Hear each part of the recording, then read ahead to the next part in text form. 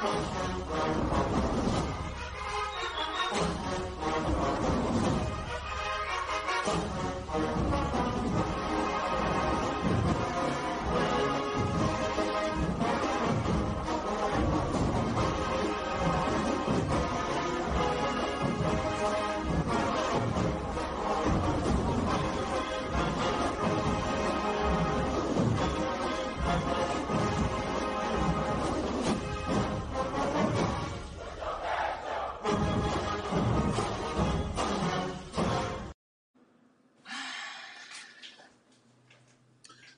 right, hello and welcome to another edition of the ONG Strike Zone.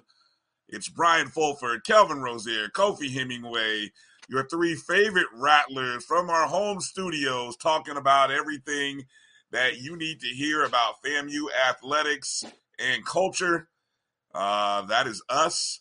Make sure you're following us on Facebook, Twitter, and Instagram at ONG Strike Zone is where you can find us. And also, if you are or have downloaded the Jericho Broadcast Network's app, which you can find in your Google or Apple Play Store by simply searching MyJBN, MyBCSN. Kelvin, how we doing? Doing wonderful, man. Glad to be here, man. Excited. There's a lot of stuff happening in Rally Nation and in SWAC Nation, actually. So I'm looking forward. Should be a really good show. Good to hear. Kofi, how we feeling? I'm feeling good, man. I'm feeling real good. I'm excited about what's going to transpire on this here evening. So I'm looking to hear what direction you're going to take us, my friend. Oh, you gave me the keys? Is that what you're giving me, Kofi? You know, I Shondo, appreciate there that, we go. Bro. You got the keys to the Jeep.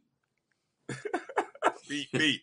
Hey, look, we've got a lot of hoops to talk about because, again, FAMU is a basketball school now. Don't get it twisted. Yes, we are. We are a basketball school. Rattler Nation, the Rattlers are moving. We just got to get everybody else in Tallahassee to get on board and understand this, to understand what we know. But we got some big news coming up that Tallahassee, you got to show up. So we got some exciting news to share coming up, and it's a mandate. The Pack to Pit, we got to get there. You'll hear about it here in a little bit.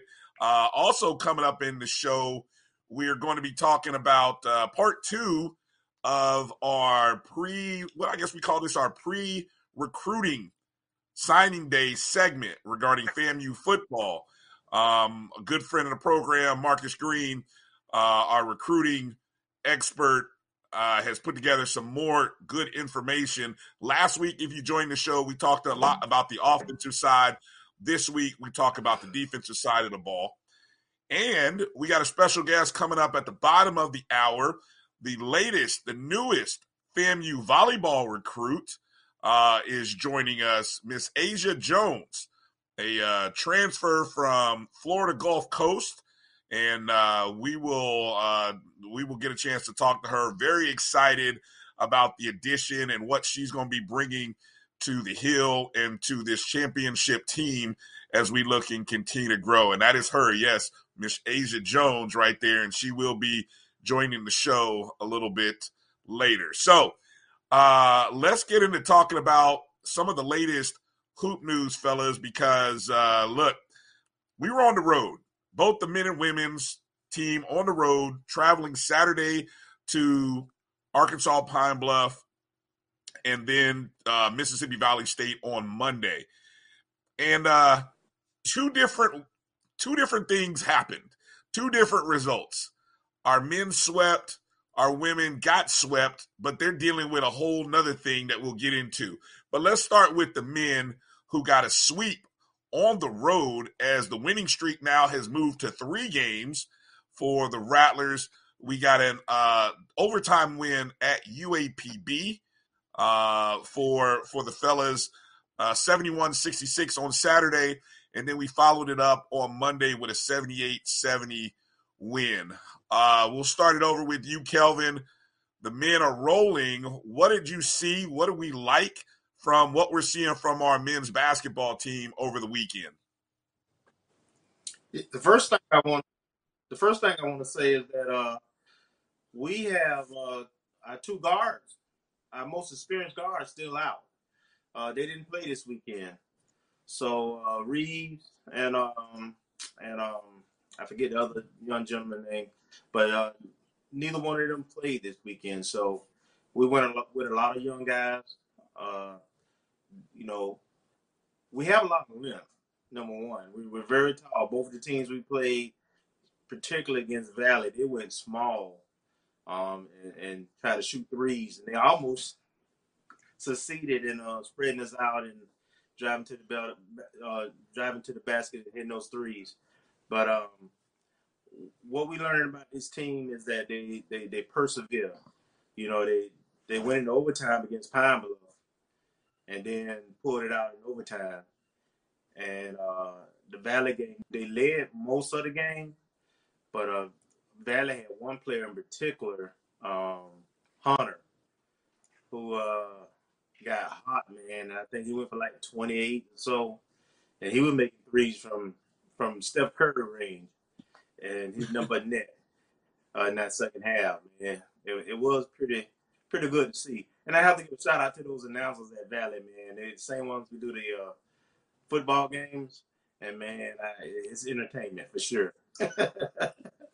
But the basketball team, I think having to place some of the younger guys early, they starting to find a rhythm, a rotation, and just getting that experience, and then being able to do that and get those W's at the same time is just a plus. And when we get those guards back, and get into a more normal routine, I think this team has a real shot of making a good run in the tournament and have a chance of being pretty high.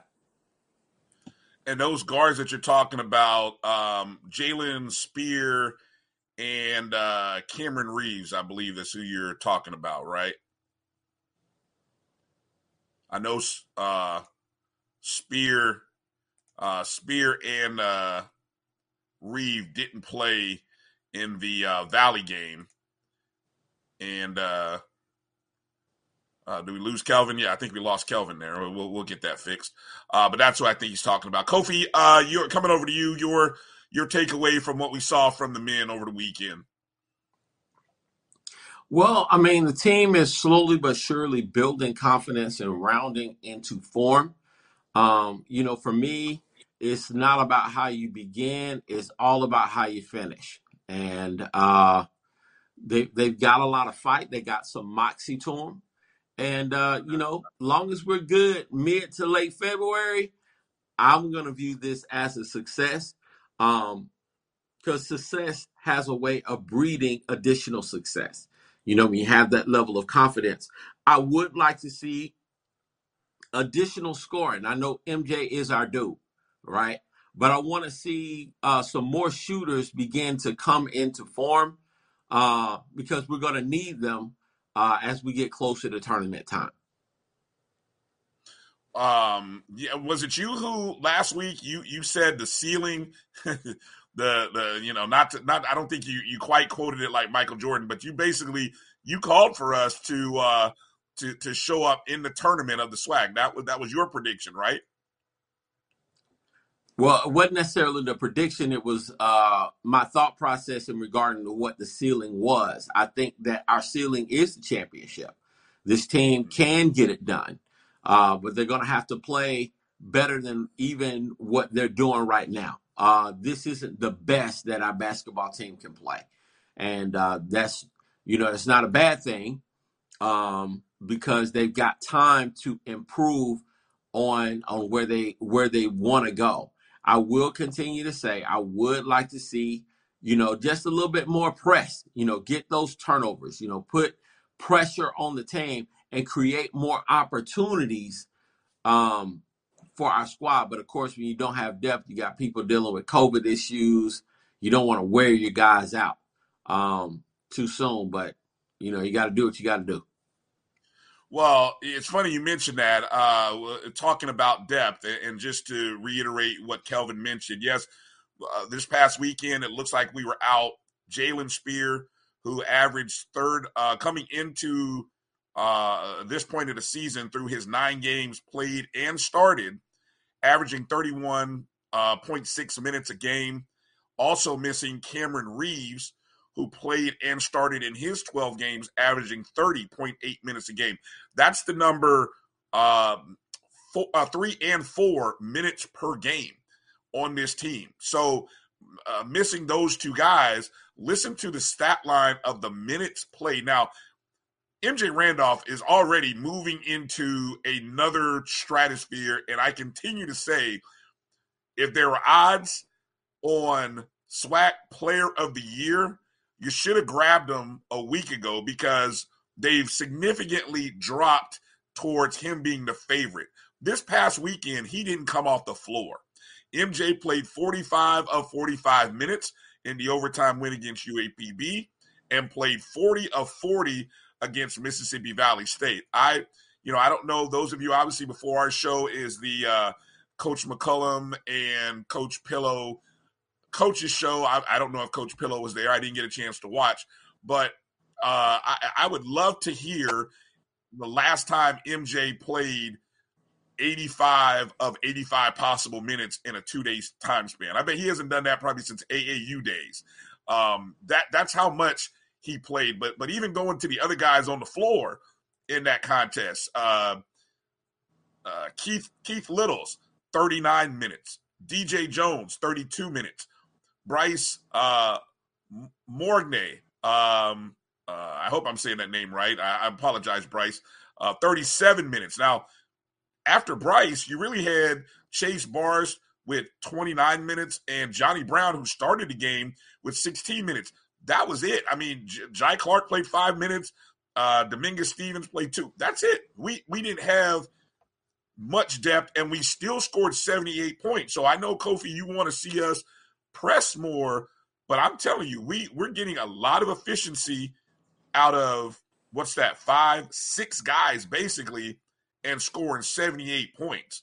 That's pretty doggone impressive. I mean, for a lot, and there are a lot of teams out there struggling to score 65. Pressing is a personal preference of mine. Just growing up for me, Kentucky under Rick Pitino was my favorite coach. I know he did a whole lot of under the table stuff, but he really is my favorite coach. All right, but him and I grew up watching the Georgetown Hoyas wreak havoc on opposing teams with their defense, with their quickness, and create opportunities off of turnovers and just their physicality. The physicality is not necessarily where we are right now, but I want to see us again. If we can just find that way to just play even stronger defense, get out there and create transitional points, I'm cool. And I like the direction. I mean, you can't argue with 3 in a row. I just know what I want to see. So that's that. Hey, Kelvin, remember we talked earlier in the year, and I told you one of those things that was hurting us was our 3-point shooting, right? And so in the UAPB game, we win that ball game because of free throws and rebounding. I mean, we shot 20 of 28 from the free throw line, which is trying to do the 71.4%. UAPB was 14 of 29, which is like under 50. And we out-rebounded them plus 10.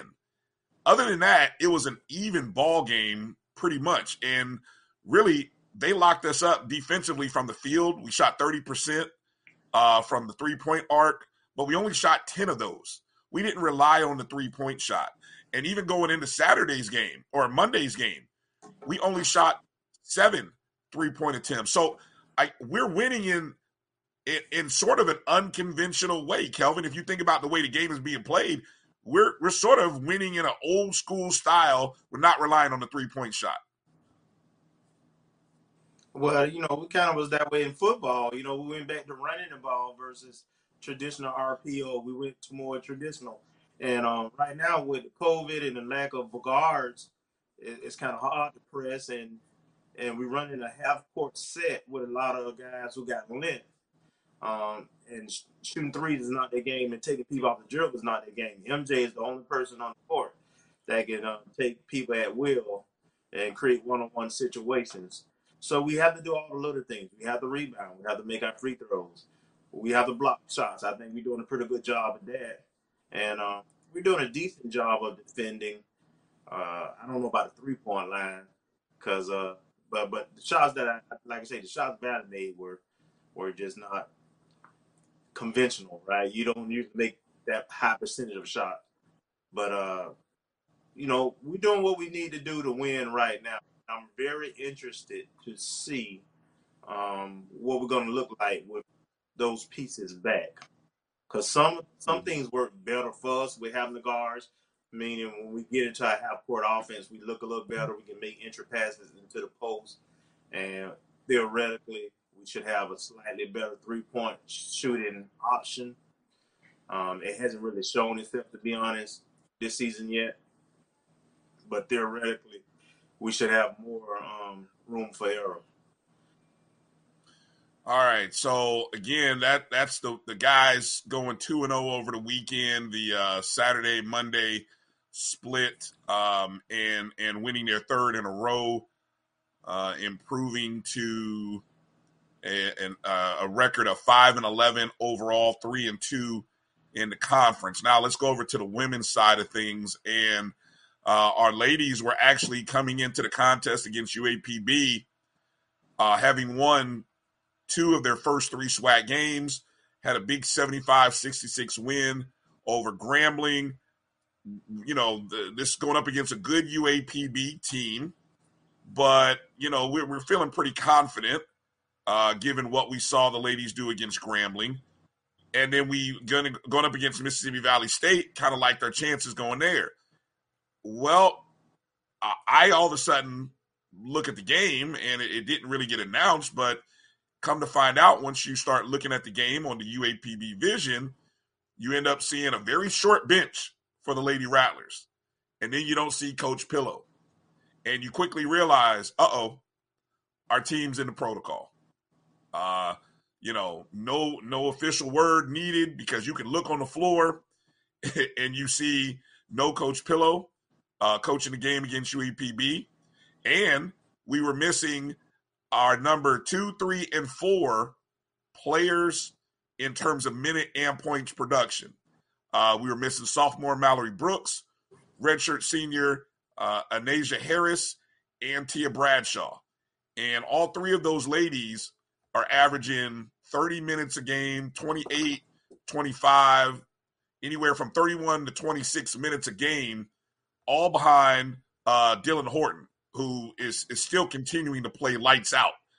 And I'm not going to say she's by herself, but she's having to do more and had to do more this weekend. Unfortunately, UAPB is going to be one of those teams that are going to be a sneaky contender to watch out for in the SWAC women's race. The ladies lost 76-53 with just 7 or 8 players, and then we had to go to Mississippi Valley State, lost 78-62.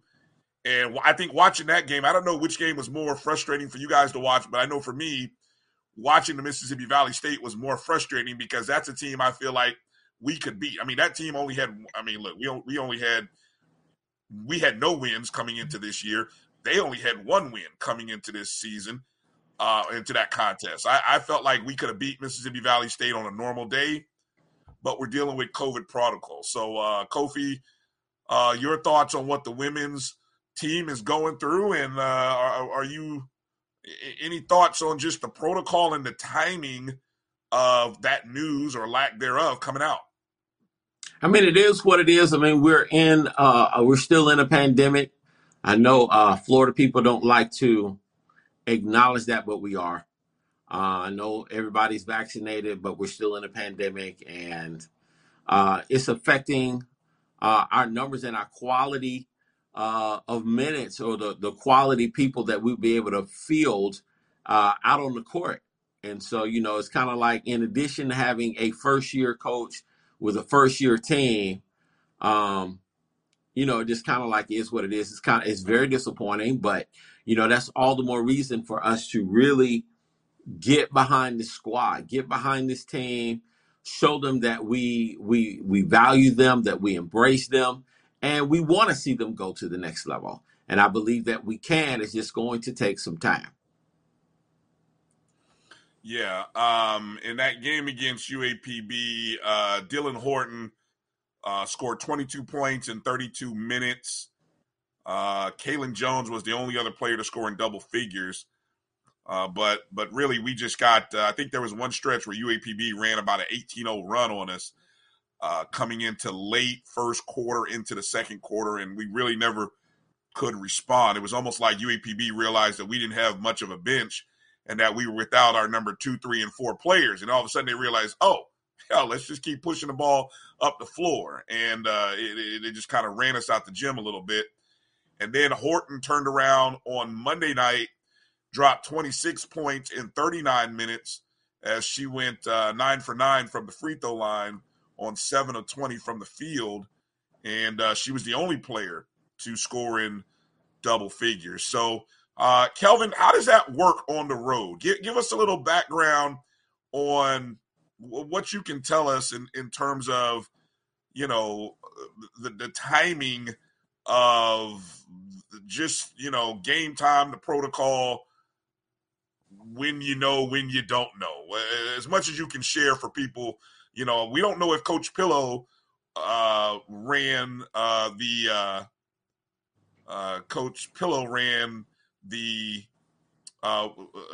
well, just I'll jump out of the way there, Kelvin. Go ahead. Jump in there with some thoughts. So first of all, just to talk about the game and the team, without those additional pieces, they did play all 8, 9 players that dress, but some of those pieces are just coming back themselves. Only had like a practice. I did catch part of the coach's show today, and Coach Pillow was not on there. Her assistant, the assistant head coach who led the team this weekend, he was on there, and they're anticipating to have everybody back, including Coach Pillow, this weekend. But when you in that protocol, you don't travel, you're isolated, and you have to make the best of what you can with. Usually they get there a couple hours prior to game time. If they get there a day early, they usually do a walkthrough the night before at the venue if it's available. It's not always available. And then, you get there and go through your pregame routine and everything and walk through, and then you lace them up. Now, in terms of my expectations with this particular team, we said we was going to have to be patient, give them some time so that they can develop. And unfortunately, they haven't had the whole team together the entire preseason up to now. There's always been somebody out. And we have scoring. But I tell you what's hurting us right now is we turn the ball over way too much. I know we're leading the conference in turnovers on the women's side. We might be leading the nation. We turn the ball over a lot. We score enough points. Our defense, we also give up offensive rebounds at inopportune times. So, teams getting 4 or 5 shots at the basket. I think some of that will improve, and the rebounding, with the depth coming back, I think we'll be fine. And scoring-wise, I think we'll be fine. I'm not sure the turnover is the one that's going to be resolved this season. We'll have to see if that gets better. Speaking of the turnovers, we only committed 10. I was actually pleased to see we only committed 10 against UAPB, but it reared its ugly head on Monday. We committed 28 turnovers and only had 8 assists. So, I mean, that's against Mississippi Valley team that, we lose by 16, but, really when you look at a quarter-by-quarter basis, we lose by 2 in the first, by 1 in the third, but you lose by 7 and 6 in the second and fourth. It just adds up, where if you probably commit less than half of those turnovers, you probably win that ball game against Valley, So while all that's happening, though, we can still say we had the back-to-back SWAC Players of the Week. That's right. For the second consecutive week, Florida A&M had the SWAC Players of the Week in Dylan Horton, Women's Basketball Player of the Week, and MJ Randolph, the Men's Player of the Week. Dylan averaged 24 points a game while shooting 43% from the field in the last 2 weeks. She scored 22 against UAPB with 5 rebounds, had 26 against Valley with 5 rebounds and 2 assists. She's leading the conference in scoring, averaging 25.4 a game. It's the third Player of the Week honor for Dylan. And for MJ, I mean, what else is there to say? I mean, right now, another great week. He averaged 23.5 points, 7 rebounds, 4 assists, 2.5 in the 2 wins. He now has 4 consecutive 20-point games, and I believe he has had 10 this season overall. And for the 4th time, he has been the SWAC Player of the Week. So congratulations, MJ Randolph, Dylan Horton, back-to-back men and women's Player of the Week. And, I tell you, just keep your eye out. It's been a good January. And this upcoming week, our men and women, we host Alcorn State on Saturday, Jackson State on Monday. Those are going to be big contests, especially on the men and women's side. Big contest this weekend. So, Rattler Nation, we need you to show up. We need you to show up this weekend and pack the pit, most definitely. Hey, coming up on the other side of this break, we're going to talk to the newest FAMU volleyball recruit. Miss Aja Jones is going to be joining us, and we're going to find out a little bit about her and just what we can expect from her that she's going to be bringing to the championship volleyball team that we have in the fall. So that is Miss Jones. And so we'll talk to her coming up on the other side. So you're watching the O&G Strike Zone. We'll be back in just a moment. Shop Melvin Online Women's Boutique to spice up your closet with trendy, unique looks. We have fashionable and chic looks at very affordable prices. Melvin Boutique offers free shipping all year long on all orders. Shop online at www.melvetboutique.com. That's www.melvetboutique.com. Like us on Facebook and follow us on Instagram. Shop Melvin Online Women's Boutique. The Sweet and Smoky Salmon Rub infuses smoked black pepper with dehydrated maple syrup, pink Himalayan salt, ginger, thyme, mustard, and more to make a sweet, savory rub, perfect for salmon, trout, and other delicate seafood. Let's get back to strolling instead of scrolling. Before we can safely come together, we need the facts on COVID-19 vaccines. Visit GetVaccineAnswers.org so you can make an informed decision for yourself and for your family. When times get dark, we can't see the help that's all around us. Let 211 be your guiding light for mental health and other resources. Call 211 or visit 211.org. Follow the Black College Sports Network and all of our shows on YouTube. You can find us at MyJBN Online and on all social media at MyBCSN1.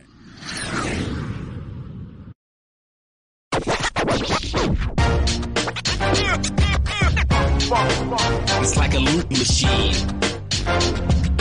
All around town, trying to get down. Bounty versus the Old Family dish towel. Drying with a fresh sheet of Bounty leaves your hands cleaner than a used dish towel that can carry and redistribute food residue. So ditch the dish towel for better hand hygiene. Bounty, the quicker picker-upper. Now, you can't live in Texas and not have a good red meat blend. Texas Cowboy Dust is designed for steak and other red meats. It's out to be my most popular spice blend, made with onions, peppers, ground mushrooms, pink salt, and other spices. Texas Cowboy Dust also goes great with chicken, pork, vegetables, and adds a restaurant quality sheen to gravies and sauces.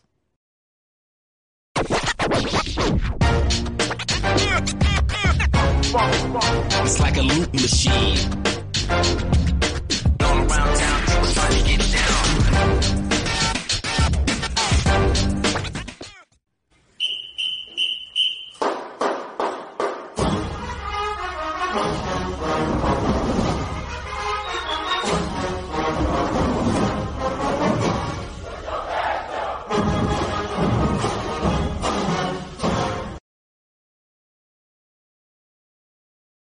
Back to the ONG Strike Zone, Brian, Kelvin, and Kofi.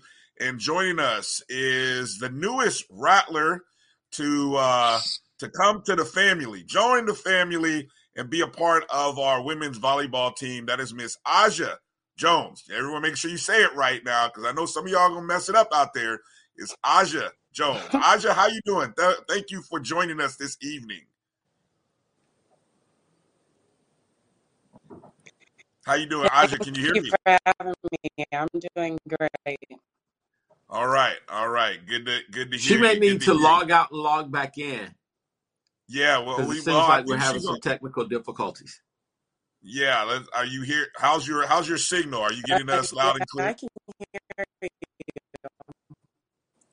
Okay.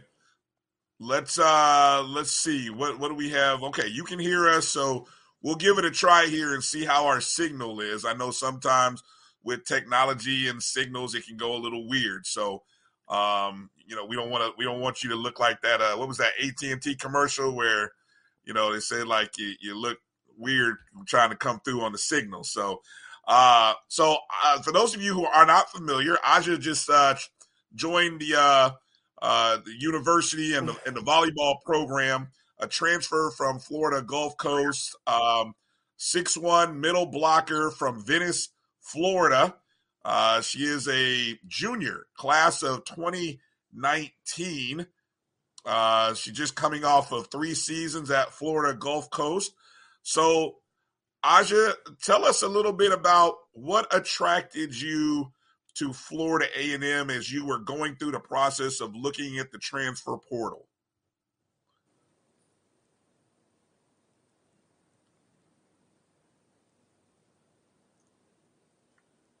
Are you here? Hey, let's do this. Mel, let's see if, let's start talking about producer Mel. Mel, if you can, let's bring it back to our 3-person shot here. And Mel, if you can kind of instruct Aja to see if maybe we can reset and have her log back in. Hopefully we can get up a better signal. But while we're waiting to reconnect our signal with Aja, let me just give a little background to everybody. Of course, middle blocker for Florida Gulf Coast this past year.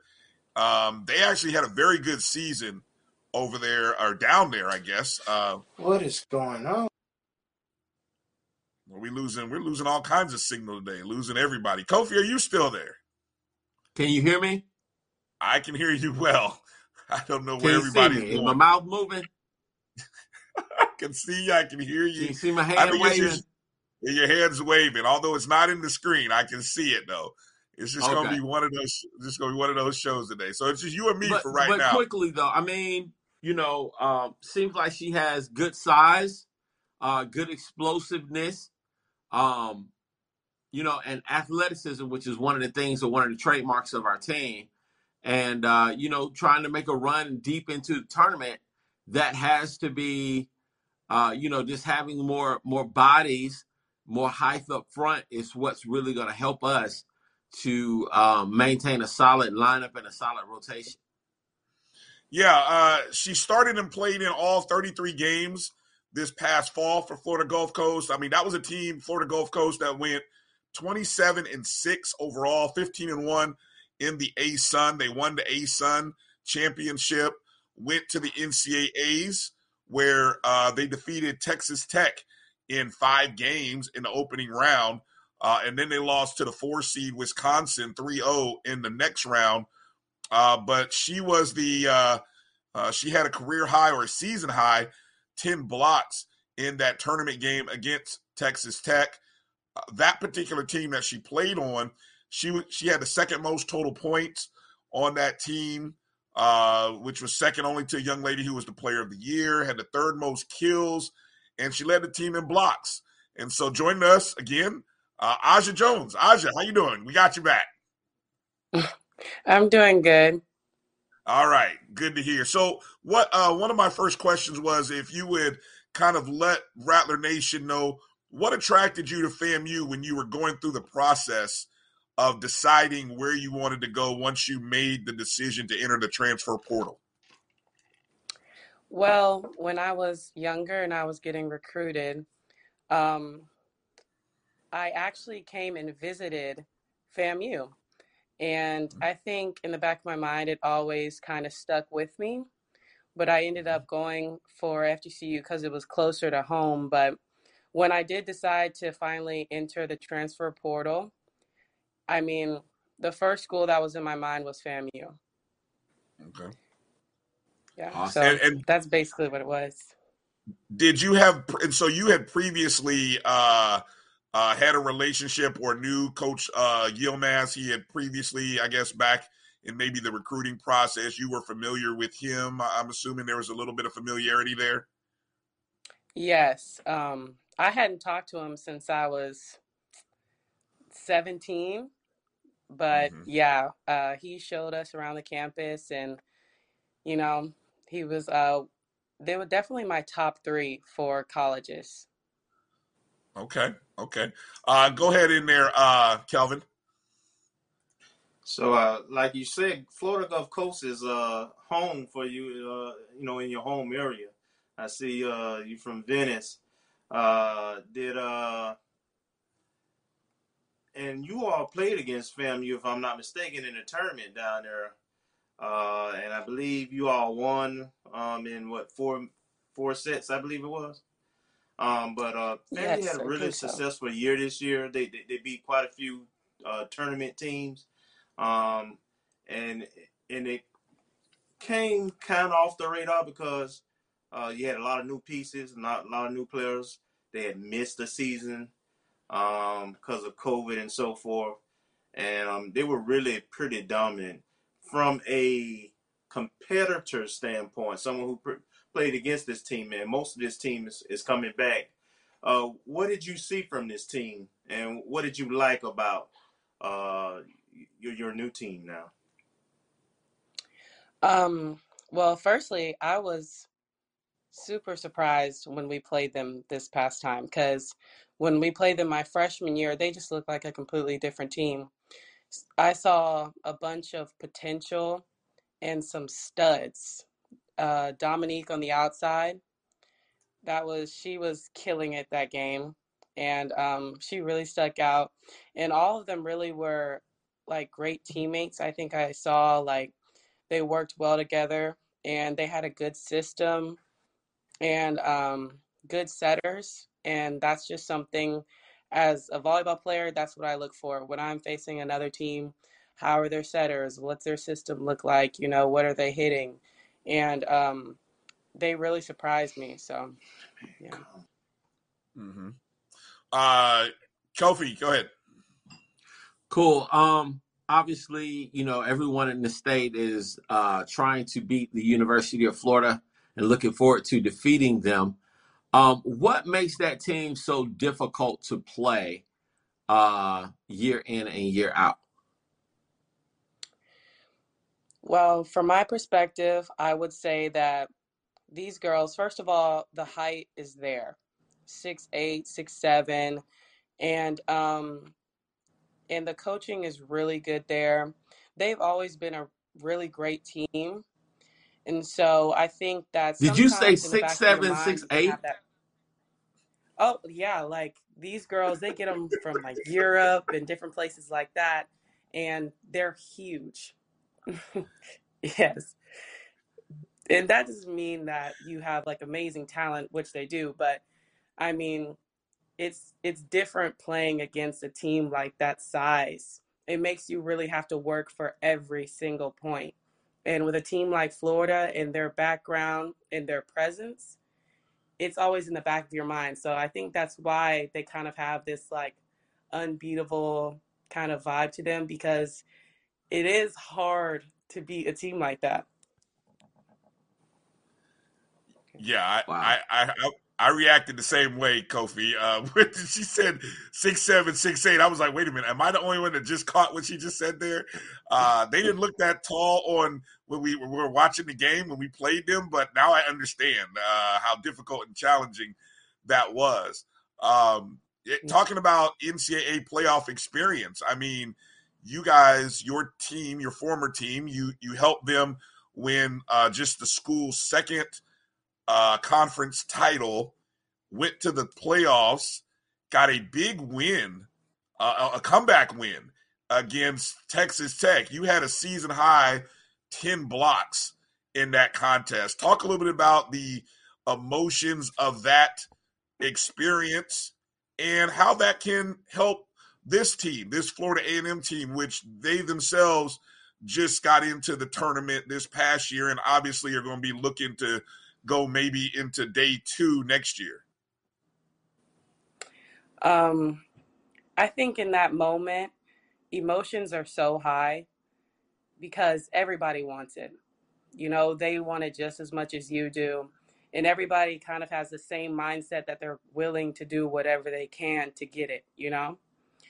And I think that you can let that kind of emotion like frighten you, or you can use it to your benefit. And I think I tried my best to use it to my benefit. I was definitely, my nerves were there, but I just had to push through it. And I think that that's something any team that can help any team when they go into the tournament, because it's a different ball game. I will say that was my first time in the tournament, and it was incredible. The energy, the nerves, I loved it. Yeah, it definitely looked like I know for just seeing the atmosphere in Gainesville when FAMU went there, I know that energy looked entirely different, and I'm sure you experienced that as well, even going up against Wisconsin. Just before I throw it over to Kelvin, going up against that Wisconsin team, and when you look at your team, what was it about them that maybe separated you guys, or what is it that separates a top-ranked team like Wisconsin versus Florida Gulf Coast or even Florida A&M? I would say, once again, height. Just being an outside or being a middle and going up to hit and then seeing people's faces over the net, it's incredible. And the coaching, their staffs are so deep. There's like 6 different coaches for every different position. And, you know, and these girls, most of them are born and bred to play volleyball, you know? And I think that's something that can separate teams like ours and the top team like that. And also, they just have so much to prove. And when we played them, their gym was packed. I've never seen so many people come out for a volleyball game.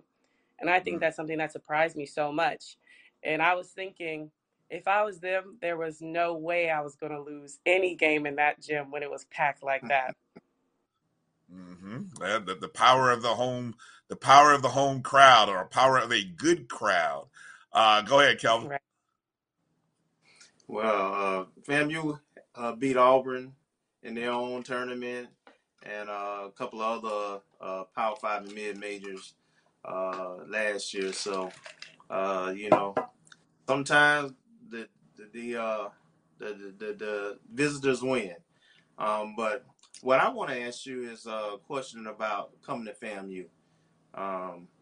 You know, you played high school ball home, and you were home when your first couple of years at Florida Gulf Coast. What is it? What are you anticipating? There's a lot of students who choosing to come to HBCUs. now in multiple sports for multiple reasons. And I was just interested, did you have a specific desire to go to an HBCU? What do you expect as far as experience outside of athletics and so forth? I would say definitely I had a desire to go to an HBCU. I knew when I hit the portal, if it wasn't FAMU, then it was going to be HBCU. Because nowadays, I think a lot of athletes are starting to see the importance of the culture and the history and the HBU experience as a whole.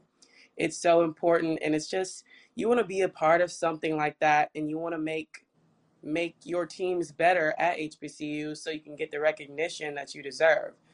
And so it definitely, that the HBCU experience definitely played a huge part in my position and my decision. Mm-hmm. Awesome. Yeah, what is your major, Aja?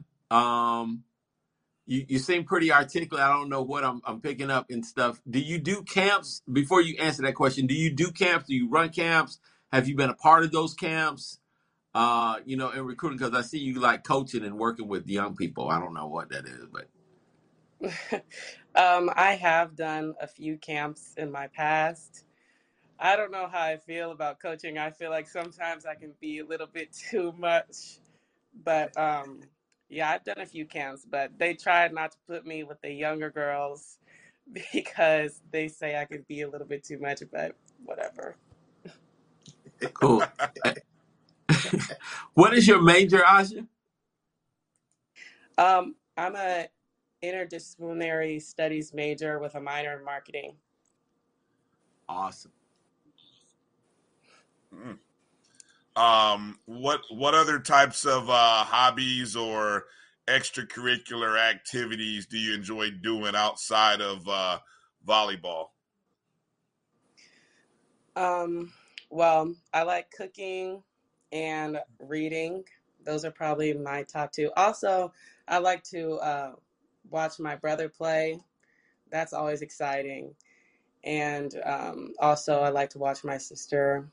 And yeah, basically, that's it. What do they play? Go ahead and brag about your family. All of y'all, yeah, exactly, athletes and so forth. talk about what your parents as well as your siblings, what sports they played or play and so forth, and where you get some of your talent from. Well, my dad played in the NFL for 9 years, for the Titans, Rams, Patriots, Cardinals. I always mix up the teams. But yes, he was in the league for 9 years. He retired in 2001 when I was born. And my brother currently plays at LSU. And he transferred there from Clemson a year ago. And then my sister is a performer. Okay. All right. Yeah. So now you mentioned a strong enjoyment of books. Do I hear any type of Aja Jones book club? I mean, what are you reading? What are you recommending for our listeners? You know, we want to give Rattler Nation something to chew on. What would you recommend out of the off the shelf for Rattler Nation to get to know Aja Jones? Well, my favorite book is a book called Everything, Everything. I don't know if you've heard of it, but recently I just purchased Michelle Obama's book because my mother is obsessed. So she's just been talking and talking. I was like, okay, I'm just going to have to read it. Did you ever have any type of book club or anything like at your old school? And if you did, any chance you bring that to this team? Because there are a lot of young ladies on that team that have some very interesting hobbies. So I mean, bringing in a book club, I mean, that seems like a natural fit with this group. Well, I've never had a book club, but I'm 100% down for one. I think that would be amazing. So maybe. See, look, I'm out here working for you, Aja. Look, Rattler Nation, let's go. You guys get behind let people know where they can find you on social media, Instagram, Twitter. I'm assuming you're on social media like a lot of young people are. So let them know where they can find you. And then, like I said, down the road, we'll talk about the book club thing later. But let them know where they can find you. My Instagram is Aja Jones, AJA 9, and then my Twitter is Aja_Jones9. All right. So what? Tell us. I mean, this has been a great interview, and I know we'll get a chance to talk later on. But is there anything that you want to share with us that maybe I didn't get a chance or we didn't get a chance to ask? Any questions that you might have? I mean, we're old school rattlers, so some of us know a lot, some of us know a little, but anything that we forgot to ask you. I don't think so. I guess I would just say that I'm really excited for this season, and I think that this team is going to put in some real work and get some real results. So I'm excited. I'm very excited. I got a quick question, Brian. Jump in there. Go ahead. Did you know any of the current players or competed against any of the current players prior to us playing you in the tournament? Do you know any of the players on the team previously? Yes, I knew Jasmine, and I had heard of Dominique. I didn't know her personally, but yeah. So it was cool to kind of know somebody. I didn't go in here completely blind, and they've all been so sweet, so nice, just helping me settle in and teaching me the ropes, how to get around campus. I don't think I've been on a campus this big ever. Really? Which hill has gotten you so far? Which hill have you walked up that you're like, oh my God, I didn't know this hill was this steep? I mean, I actually asked my friend, I said, is this normal? Like, I've never been up so many hills in my life. And after workouts, you're sore and trying to trudge up those hills. I'm like, oh, Lord, help me. Yes, what? Go ahead, Kofi. Aja, I heard that you said that you cook and everything. So if you were to go on a show against Bobby Flay and compete, what would be your go-to dish? I would probably say some rice and gravy, macaroni, and some chicken. All right, now. Soul food. Soul food. I'm hungry. I'm already hungry talking about it. All right, so that is the ultimate interview. Hopefully, the first of many that we will have with Miss Aja Jones, the newest member of the FAMU volleyball team, to join us. A cook, a reader, a heck of a volleyball player in the middle, and we are excited about you joining Florida A&M. Best of luck to you walking up those hills, because trust me, it is a shock for everybody that first semester. Good luck to you, because I know it made me cry. I still think back on them days. And yes, so we know what you're going through. So we've been there. Thank you, guys. Thank you for having me.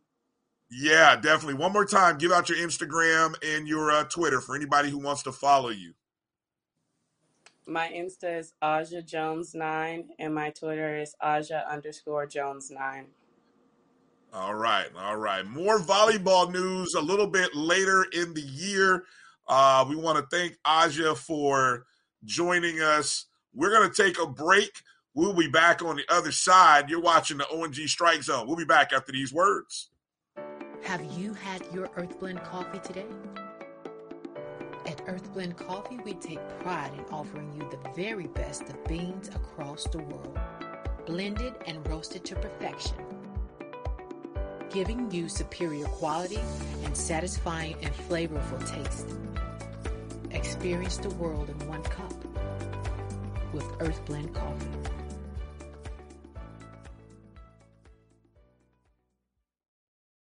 Shop Velvet Online Women's Boutique to spice up your closet with trendy, unique looks. We have fashionable and chic looks at very affordable prices. Velvet Boutique offers free shipping all year long on all orders. Shop online at www.melvetboutique.com. That's www.melvetboutique.com. Like us on Facebook and follow us on Instagram. Shop Velvet Online Women's Boutique.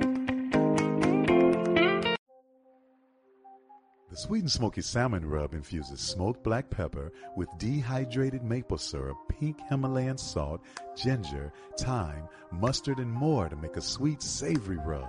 Perfect for salmon, trout, and other delicate seafood. Let's get back to strolling instead of scrolling.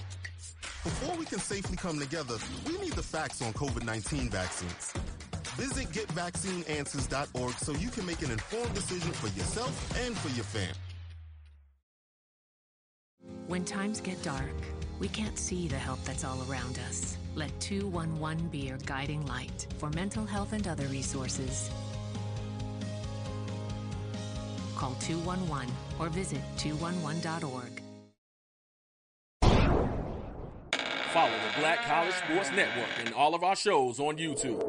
You can find us at MyJBN Online and on all social media at MyBCSN1.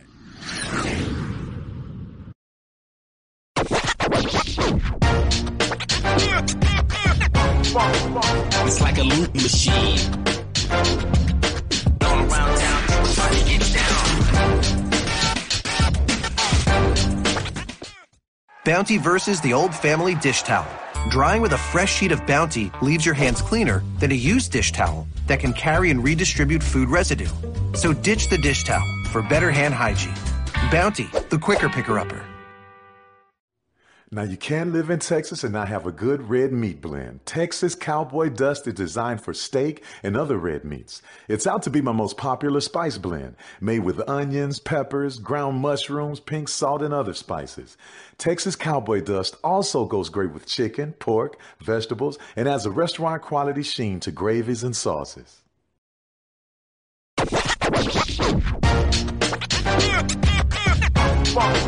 It's like a loop machine.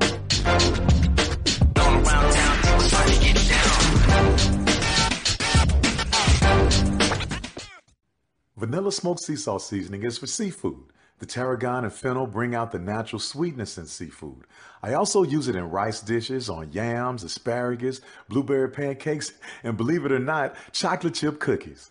Vanilla smoked sea salt adds a salty and savory component to sweet dishes that create a symphony for the tongue. Have you had your Earthblend coffee today? At Earthblend Coffee, we take pride in offering you the very best of beans across the world, blended and roasted to perfection, giving you superior quality and satisfying and flavorful taste. Experience the world in one cup with Earthblend Coffee.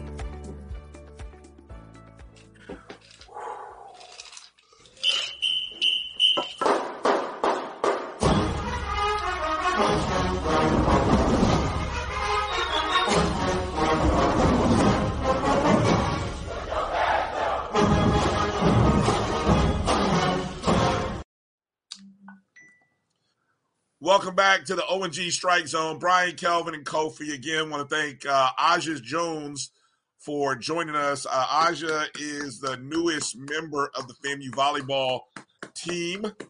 And, we'll have to get a new updated photo, one that's got on FAMU gear. So we'll have to get that. But you guys make sure to go follow her on Twitter and Instagram, show her some love. And I'm serious. Look, we were off air talking about NIL, and I didn't plan for us to start this segment on this road, but there's a lot of opportunities that I don't know are happening.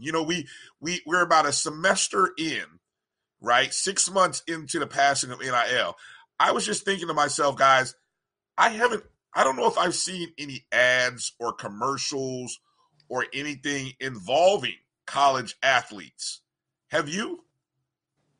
And if so, where? I don't watch TV that often, but I'm sure, they have the beats and a lot of stuff is on our social media gear. For instance, I know some of the players or one of the players signed with Beats, with headphones and stuff like that. So that's not something that would necessarily be on network television per se. But as it gets more football season relevant, you'll see more content begin to come forth with our athletes. I'm just curious who negotiates that, how this whole thing works, because I think that there is indeed a tremendous opportunity. And I feel like Florida A&M University should be really at the forefront because we have a number of prominent people who are in prominent places in the industry, whether it be in the corporate arena as well as the music and entertainment arena. There's all kinds of opportunities to gain additional endorsement opportunities for our players and stuff. So I'm curious as to how that is initiated, who initiates it, how all of this works, and how we can do this in the best interest of FAMU. Well, I'm glad you brought that up because one of the things that FAMU was being applauded for was, and I'm reading an article from June 30th, 2021. FAMU Athletic leads the way for NIL and the SWAC with INFLCR, okay, which the INFLCR and Teamworks is supposed to be, I guess, a entity that leverages content opportunities, mobile app, brand strategy education, and compliance tools, and will include social media membership tracking tools. So I guess this is supposed to be a program that's going to provide student athletes with the resources needed to build their brands, prepare them for the name, image, and likeness era, which includes full-scale use of INFLCR's technology and team to provide industry-leading resources for Florida A&M student athletes. I'm reading right out of the press release, right? So I asked, where are those opportunities? What opportunities has Marquise Bell had a chance to get? Bishop Bonnet, guys who have made a name for themselves. I think I saw an NIL opportunity for Savion Williams. I think I saw it maybe via his Twitter. But volleyball, we've talked to two outstanding young ladies, Dominique Washington, and then right there, Aja Jones. I mean, there's let me ask this question though. So, like, say Marquise Bell or Bishop Bonnet, right? So, I haven't seen anything in regards to football jerseys being available, which seems like it would just make so much sense that you get a football signed jersey or a football jersey with their name on it. Can these guys start their own type ability if, say, they get a license, pay for the FAMU license, and they can sell their own shirts? Can they do that?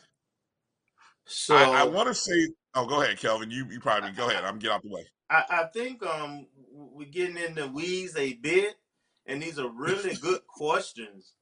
But I'll say this in general. I'm gonna make a general statement. So part of the issue and struggle with rolling this thing out is that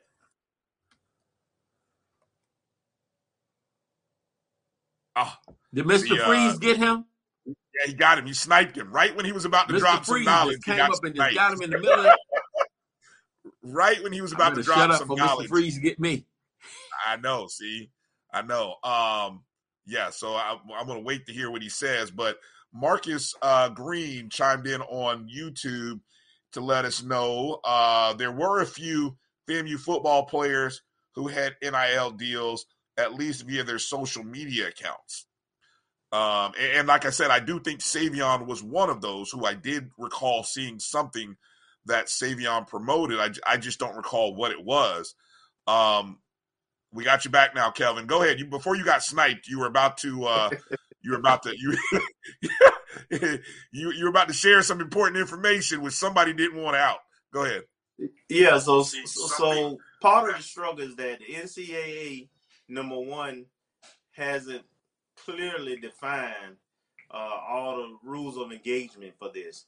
Then to add an extra layer to it, it's state by state. Some states have approved it. Some states got more geared toward athletes, some more toward the university, and some states haven't addressed it at all. So there's no consistency and clear direction of how to do it. And so the deal you're talking about, that FAMU signed, I see evidence of it in terms of the athletic department branding and the tracking of that and stuff, and in turn, as a whole, benefiting the athletes, because we are showing that, from a media, particularly a online media standpoint, we have significant impact and imprint, right? Now you got to generate that into some kind of measurable dollars and so forth. Will be the next phase of that. You got that data and that information. But I'm not sure that anybody is clear on the right way to do it. And to point to that fact, I look at the Power 5 schools. We have one right across the tracks. And I haven't seen a whole lot from their student athletes at all either, in terms of even in a local market, in terms of real benefit and presence, whether it be doing advertisement for local companies or guest appearance and so forth. So I'm not sure if that's part, people not sure what to do and the process of how to do it, or it just hadn't picked up. But you're right. There's more questions than there are answers at this point to that whole process. So very quick, is that like Michael Jones' department and everything? Is that something he oversees? I have no idea who does that on campus. Because maybe he can answer some of those questions. Well, yeah, we can try to find someone who can. Yeah, we definitely need to try to find someone. I may just try to reach right out there to the CEO of INFLCR right there, Jim Cavale. Hey, Mr. Cavale, come on to the ONG Strike Zone. We want to find out how your company is serving Florida A&M University student athletes, and more importantly, how you're helping FAMU navigate through the way it's set up in the state of Florida. Because you do bring up a good point, Kelvin. Finding out how it is in Florida versus another state is so important, because even one of the recent bills that you heard about after the young man flipped from Florida State to Jackson's. Ooh, God dog it! I said the name. I was trying not to say it because I know I'm gonna get killed. I know I'm gonna get killed by Jeremiah Clark on YouTube. So that's twice now by them. So when he did that, when he flipped over there, one of the big things that was the law is so different in Mississippi versus Florida. And so we do need to find and get some clarification on the topic. One of the things that got shot to me was the top sports for NIL compensation. Now, this is a report from the site called Opendorse. That's OPENDORSE at Opendorse. It says total compensation by sport through December 31. So obviously this is just through the first, 6 months of the year. Football brought in 45.7% of all of the compensation in NIL deals, followed by women's basketball, 26.2%, followed by men's basketball at 18%. And then here's where the big drop comes from men's basketball to the number 4 sport, which is, any idea, guys, which might be the number 4 sport? Baseball. Gymnastics. Women's Track. volleyball. Women's volleyball. Nice. 2.4%. Again, you go from men's basketball at 18% to 2.4% women's volleyball, and baseball comes in at number 5 at 1.2%. Everything else under baseball is less than 1% of the total compensation. So again, 45, nearly 46% football, 26 women's basketball, 18 men's, and then a drop to 2.4 for women's volleyball, 1.2 for baseball. So yeah, that's sort of the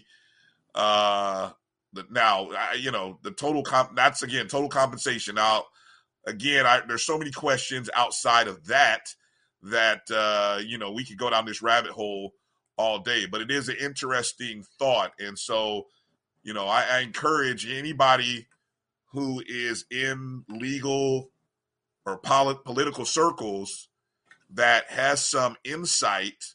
We'd love to hear from you. Send us an email, ongstrikezone@gmail.com. We'd love to hear, maybe even have you on the show just to help us navigate. Because I think if, for example, if I were a business, a T-shirt vendor, for example, or, hey, a broadcast entity, what can I do as a business to attract or have a student athlete at Florida A&M, for example, promote my product or promote a show, or you know what I'm saying? I think there are certain rules and things that I think we'd like to know. And the sooner those clear answers can be had, I think we can start to bring some deals to some student athletes. Because like you said, Kofi, there are businesses out there, but maybe those businesses just don't know that it's not as simple as just, or is it as simple as being able to just hire a student athlete? That's one of those things. Kofi, let me jump ship here, or jump the tracks here to another topic. This one's near and dear to your heart. HBCU Sports released their 2021 HBCU Sports Band of the Year poll. So this came out on, I believe, Friday, the 14th. And it is their opportunity or what they put out there to crown the 2021 HBCU marching band for the marching band season. It looks like they have 5 candidates based on their halftime show performances throughout the season, their cover songs during the year, and their halftime performances. The 5 bands are Alabama State, the Sonic Boom of the South, North Carolina A&T, the Human Jukebox, and the Marching 100. Okay, thank you. The Mighty Marching Hornets of Alabama State and the Blue and Gold Marching Machine of North Carolina A&T. I didn't know those names right off the top. So the winner has a chance to win $2,500. And you can go to hbcusports.com and you can vote. Is that poll still open?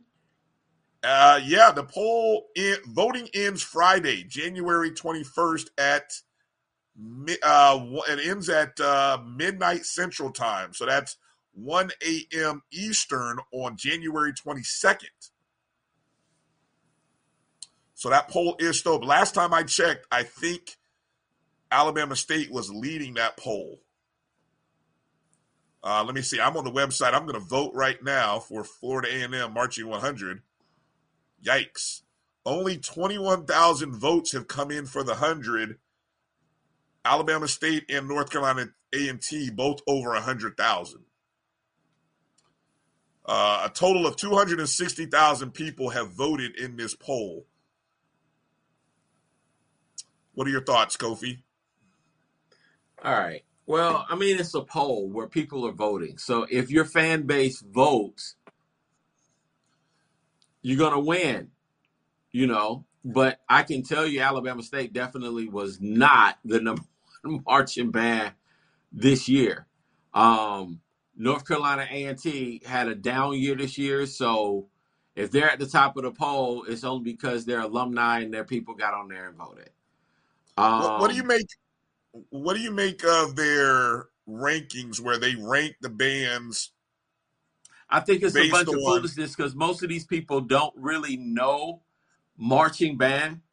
Just straight up. I mean, A&T doesn't even have scholarships. Now, they do, for the record, they do put on decent shows for the most part. But if you ask just the average person, all right, does A&T sound better than FAMU? No. Do they march better than FAMU? No. Do they dance better than FAMU? No. So, did they have more viral moments on Twitter? No. So how are they number one? It's just a bunch of, and it's that poll thing. I'm sure they probably saying the same thing about our national title, but just really when it comes down to, I was going there. I was gonna go there. It's just like that but title. Just seriously, I mean, A&T is not even in the running this year. Alabama State is not in the running this year. Now, I do think that they've definitely improved their sound. I heard a different sound coming out of there, but they weren't better than 100 this year. Everybody saw them. I mean, 100 slaughtered them when they came to Bragg on the field. It was not close. Even the Stingettes are good, blah, blah, blah. Who else was in that poll? It was Alabama State, Solid Boom of the South, and so Jackson State sucked this year. They were not a good band. Now they had that one good show with the Prince and Jay Sets when they did that little 50 thing. But other than that, that was homecoming. That was their homecoming show. This was not a good Jackson State band, in my opinion. They were not up to what I would consider standard. And when I think of the Jackson State Sonic Boom of the South, I like to think of them as having a big sound, which they do have. They are loud as all get up. But their precision was way off this year. Like, you can go back to the tape. You can look at just people missing yard lines, people turning at the wrong time. Their dance routines are piss poor. All they got is, what they're going to do. They're going to do the Jackson State run on. They're going to do a couple of patterns in motion. The J-Set's going to come out. They're going to do a 1-minute dance routine into JSU Rocks the House and march off the field. That sucks. Like, for me, I'm like, come on, guys. Like, they try to mix up the darn JSU Rocks the House with just little different things, but their band was not up to what I would say standard. The J-Sets aren't even number one in the freaking conference anymore. So Jackson State is not in the conversation. The end. The end. Hey, run tell that.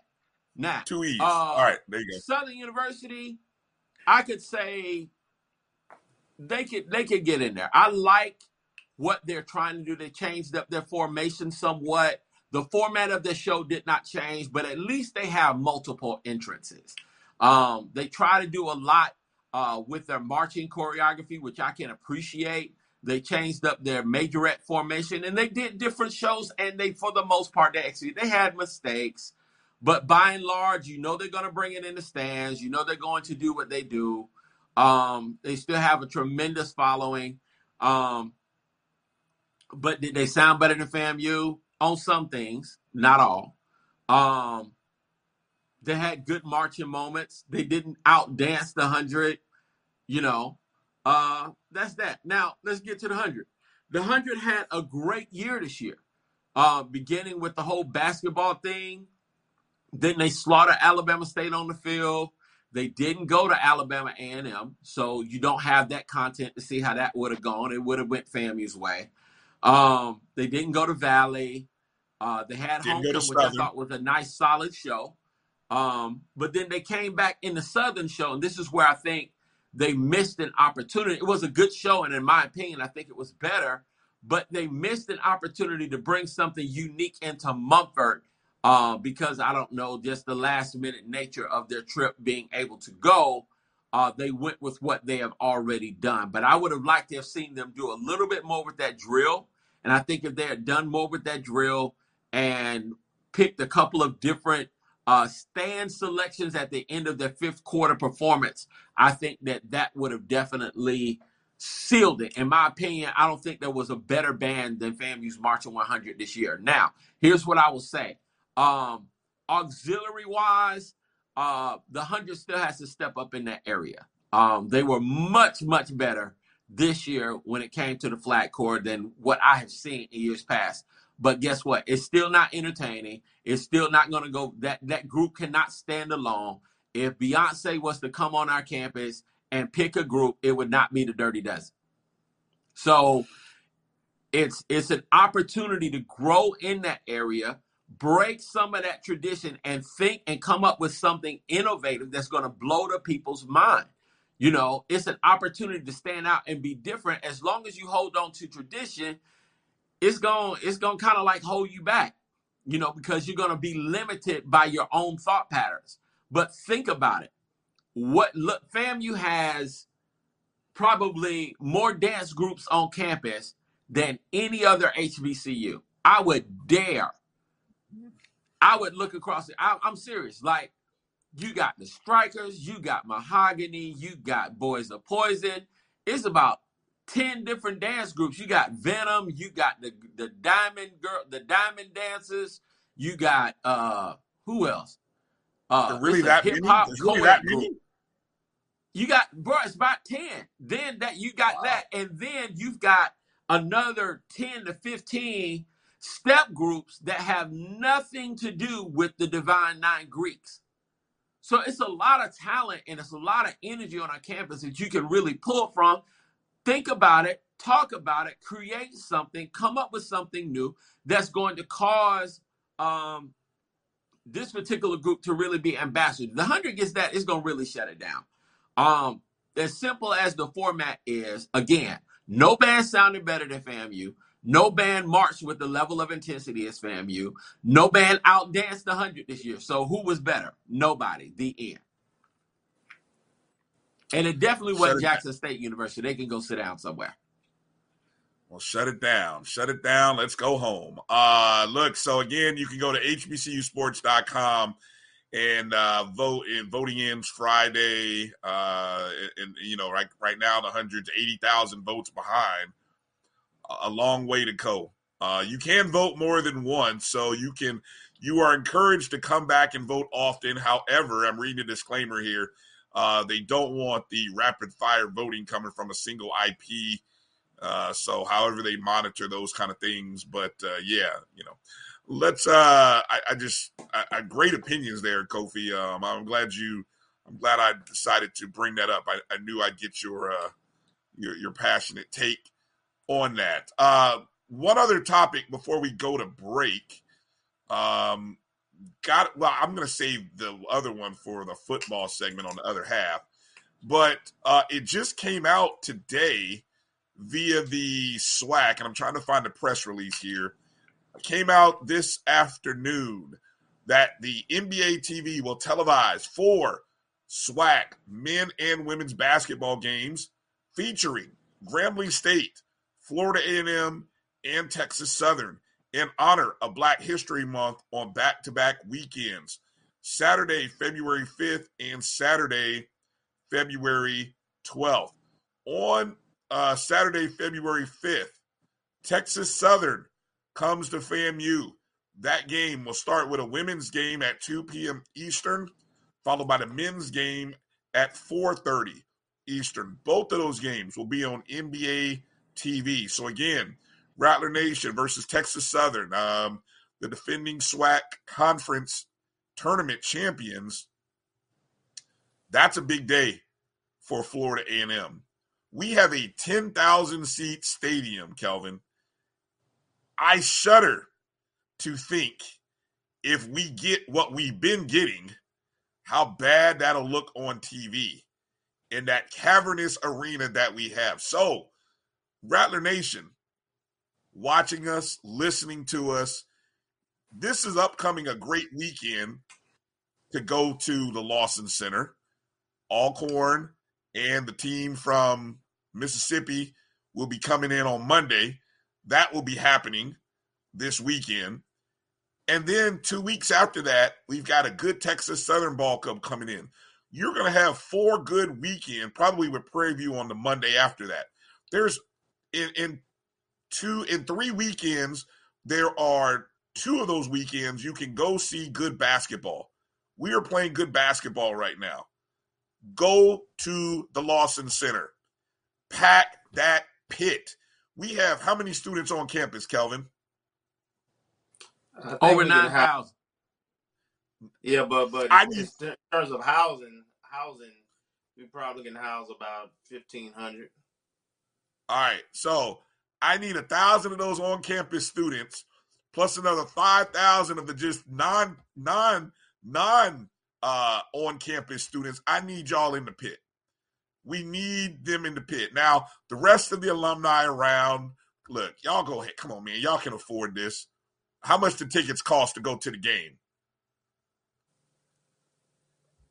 Anybody? Kelvin? This is a tremendous opportunity again because season tickets are $75. I'm just talking. Give me one ticket one day. One ticket one day. Look, I know we want season tickets, but give me one ticket one day. How much it cost? $20? 30? Look, I'm going to say 30. $30, right? 20, whatever. 20 to $30 a ticket. Come on, folks. That gets you 2 games. They're not going to make you leave after the women's game.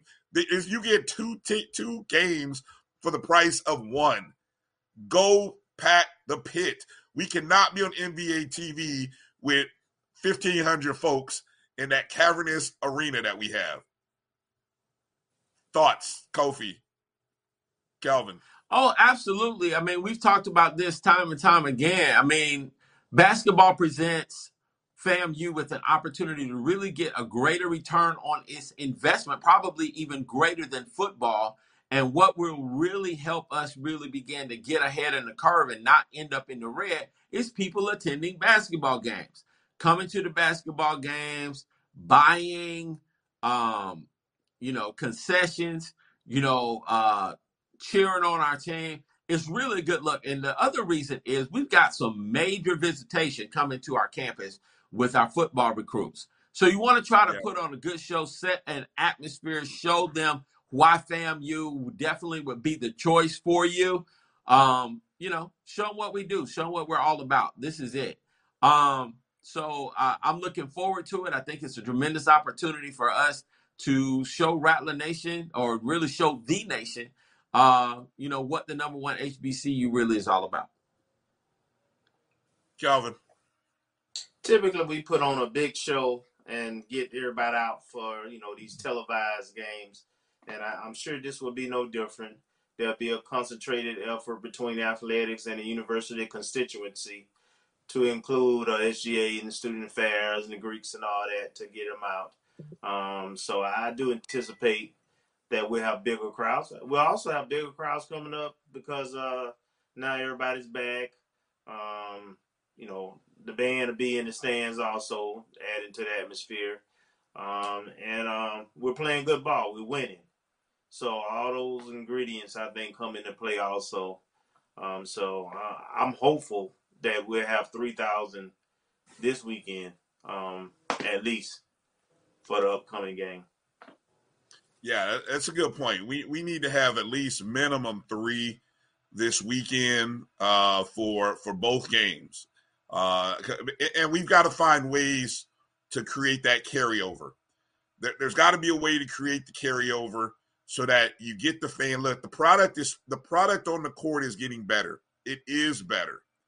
Now we just got to get the state. I don't know what. Maybe we need to have a 2-for-1 hot dog night or whatever the main concession is. I don't think they sell alcohol in that arena, but whatever it is that's going to get people to come back again and again. We got to find ways to increase or get the return on the investment of coming to a FAMU basketball game.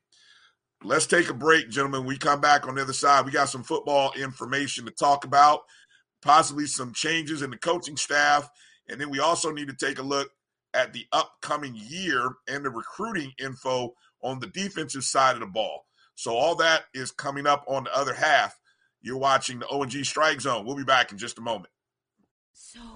Shop Melvin Online Women's Boutique to spice up your closet with trendy, unique looks. We have fashionable and chic looks at very affordable prices. Melvin Boutique offers free shipping all year long on all orders. Shop online at www.melvetboutique.com. That's www.melvetboutique.com. Like us on Facebook and follow us on Instagram. Shop Melvin Online Women's Boutique. The Sweet and Smoky Salmon Rub infuses smoked black pepper with dehydrated maple syrup, pink Himalayan salt, ginger, thyme, mustard, and more to make a sweet, savory rub. Perfect for salmon, trout, and other delicate seafood. Let's get back to strolling instead of scrolling. Before we can safely come together, we need the facts on COVID-19 vaccines. Visit GetVaccineAnswers.org so you can make an informed decision for yourself and for your family. When times get dark, we can't see the help that's all around us. Let 211 be your guiding light for mental health and other resources. Call 211 or visit 211.org. Follow the Black College Sports Network and all of our shows on YouTube. You can find us at MyJBN Online and on all social media at MyBCSN1.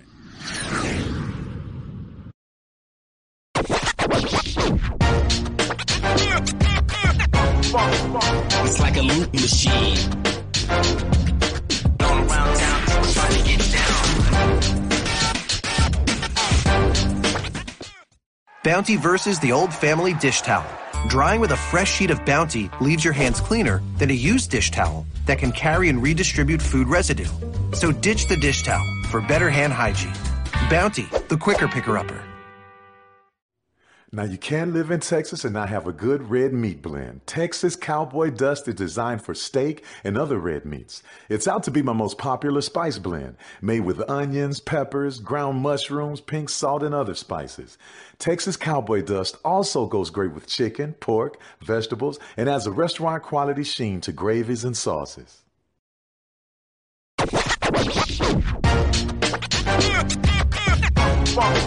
It's like a loop machine. All around town, people trying to get down. Vanilla smoked sea salt seasoning is for seafood. The tarragon and fennel bring out the natural sweetness in seafood. I also use it in rice dishes, on yams, asparagus, blueberry pancakes, and believe it or not, chocolate chip cookies. Vanilla smoked sea salt adds a salty and savory component to sweet dishes that create a symphony for the tongue. Have you had your Earthblend coffee today?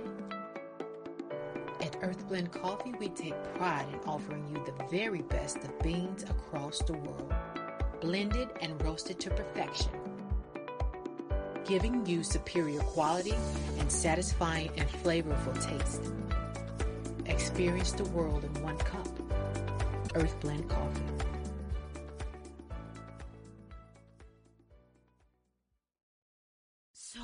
Shop Melvin Online Women's Boutique to spice up your closet with trendy, unique looks. We have fashionable and chic looks at very affordable prices. Melvin Boutique offers free shipping all year long on all orders. Shop online at www.melvetboutique.com. That's www.melvetboutique.com. Like us on Facebook and follow us on Instagram. Shop Melvin Online Women's Boutique.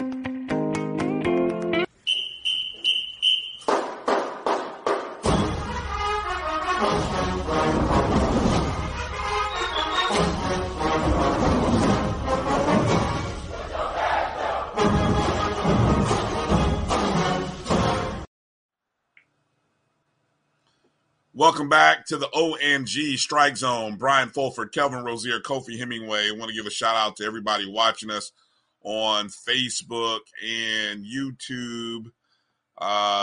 Some of the YouTube names I'm seeing out there: Edwin Moore, EA, The Truth, of course, Marcus Green, who definitely dropped us a lot of good nuggets. Kenya Sykes dropped in. Tamara T jumped in. I don't see Mary 305, but I know she's out there somewhere. She maybe just hadn't checked in yet. Jeremiah Clark, all of our good friends from Section P Tailgate that are watching us. I know Marcus is out there, Mississippi Rattler, Floyd Hill. I don't want to forget. I won't forget names. I'll never be invited back again if I forget somebody. So shout out to everybody watching us. Make sure. Is Michael Johnson in? Is who? Who? Hello? Yeah. Hello? Is who? Who did he say, Kelvin? I didn't catch it either. He got sniped. Okay. He got sniped. See, he was talking all that band noise and somebody sniped him, came around the corner and cut the plug. Somebody from the marching band from the South. Anyway, there he is. All right. So, it happens to the best of us. Technology. Gotta love it. Make sure you're following Mr. Freeze is showing out tonight. He is. At ONG Strike Zone, Twitter, Facebook, Instagram. Go download the Jericho Broadcast Network's app. MyJBN, MyBCSN is where you can find us on the Google or Apple Play Store. And our show will be broadcast or streaming on the BCSN Pod Zone, where you can get an aggregate of all of the shows that appear on the Black College Sports Network, from Dr. Cavill's Inside the HBCU Sports Lab to the Sports Wrap to the pregame show to the Carlos Brown show. Lots of good shows, some school-specific, some just general content, news, and information as well. So make sure you find the BCSN Pod Zone wherever you listen and download to podcast. All right, so one of the big stories that came out a couple days ago, it was reported by On3.com. It appears like we're losing our offensive line coach and co-offensive coordinator, Coach Ryan Stanchek. He appears to be heading to join the coaching staff at Austin Peay. Stanchek is, a former West Virginia Mountaineer All-American left tackle who started his coaching career at Alcorn State as an offensive line coach. He coached there for 4 years before moving over to Southern Miss, and then came over to FAMU in 2019, I believe, is when he came over to FAM. And so I don't quite know what the tie is in with Austin Peay. I don't know if it is a money move. Southern Miss. I'm sorry, huh? My understanding is the coach there now work with him at Southern Miss, if I'm not mistaken. Okay. So when he moved, when he previously moved to Southern Miss, prior to coming to FAMU, that coach, I guess who you're talking about, is now at Austin. He was on that staff. He was on that staff. Okay. And so, yeah, it pretty much, now if you go to Coach Stanchek's Twitter, he no longer has on there that he is coaching at Florida A&M, so it is safe to assume he has moved on. I saw somebody in the chat room asked a question about why are we losing offensive line coaches every year? Is the pay that bad that no one stays? What's your thoughts, gentlemen, on the shuffling in the coaching position there at the offensive line? Well, opportunities present themselves. Alex Jackson had an opportunity to go to the University of Tennessee, be a part of a FBS program, and see how they do things. But now he's at Alabama State. So, he's moving multiple spots himself. So that's not necessarily always, just with the salaries, just sometimes just looking for the right opportunity and the right fit for you. Stanchek had a run, obviously here with Coach Willie, and maybe he felt more comfortable being up there in Tennessee at Austin Peay. which I understand, but Coach Simmons' Rolodex is quite thick, and people are looking for opportunities, just like with the transfer portal. We'll have an offensive line coach, no doubt, very soon. I'll tell you what, I'd be curious to. Well, I'm not going to speculate, but I know the guys, offensive line guys, are getting work done. We know where they're getting work done, and working out in Tallahassee. Be interesting to see if that might lead to a coaching opportunity for a former Rattler. Just kind of put that out there. You know what I'm saying? That might. I don't know. You know. Who knows? We'll kind of see. I'd love, I'd personally love to see Wally Williams. I'd love to see Jamie Nails. I'd love to see Terry Buford, in there. We've got offensive line history at FAMU. Great offensive line history at FAMU. But it's just about really with the coaching staff, especially with that culture, having the right fit. Am I freezing? No, you're good. Okay, just having the right fit and being the right fit. So, somebody might be able to coach in an area, but the thing is going to be, can they work together on that staff in this environment with that culture, and are they going to be able to enhance that culture? Can they really work together to make FAMU be what it can be? So we wish Coach Stanchek we say thank you, and we wish him the best in his future endeavors. Thought he did a good job, very serviceable job, and so we just keep building. I have all the confidence in the world that Coach Simmons is going to find somebody to come in and continue to grow what he's building. Let's talk about this. Wait a minute. Go ahead. Sorry. Go ahead, Kelvin. I just wanted to speak to the question that was asked. You're doing a good job when your coaches get other opportunities. And when you're successful, we've had back-to-back 9-win regular season games, regular win seasons, 2019 and 21.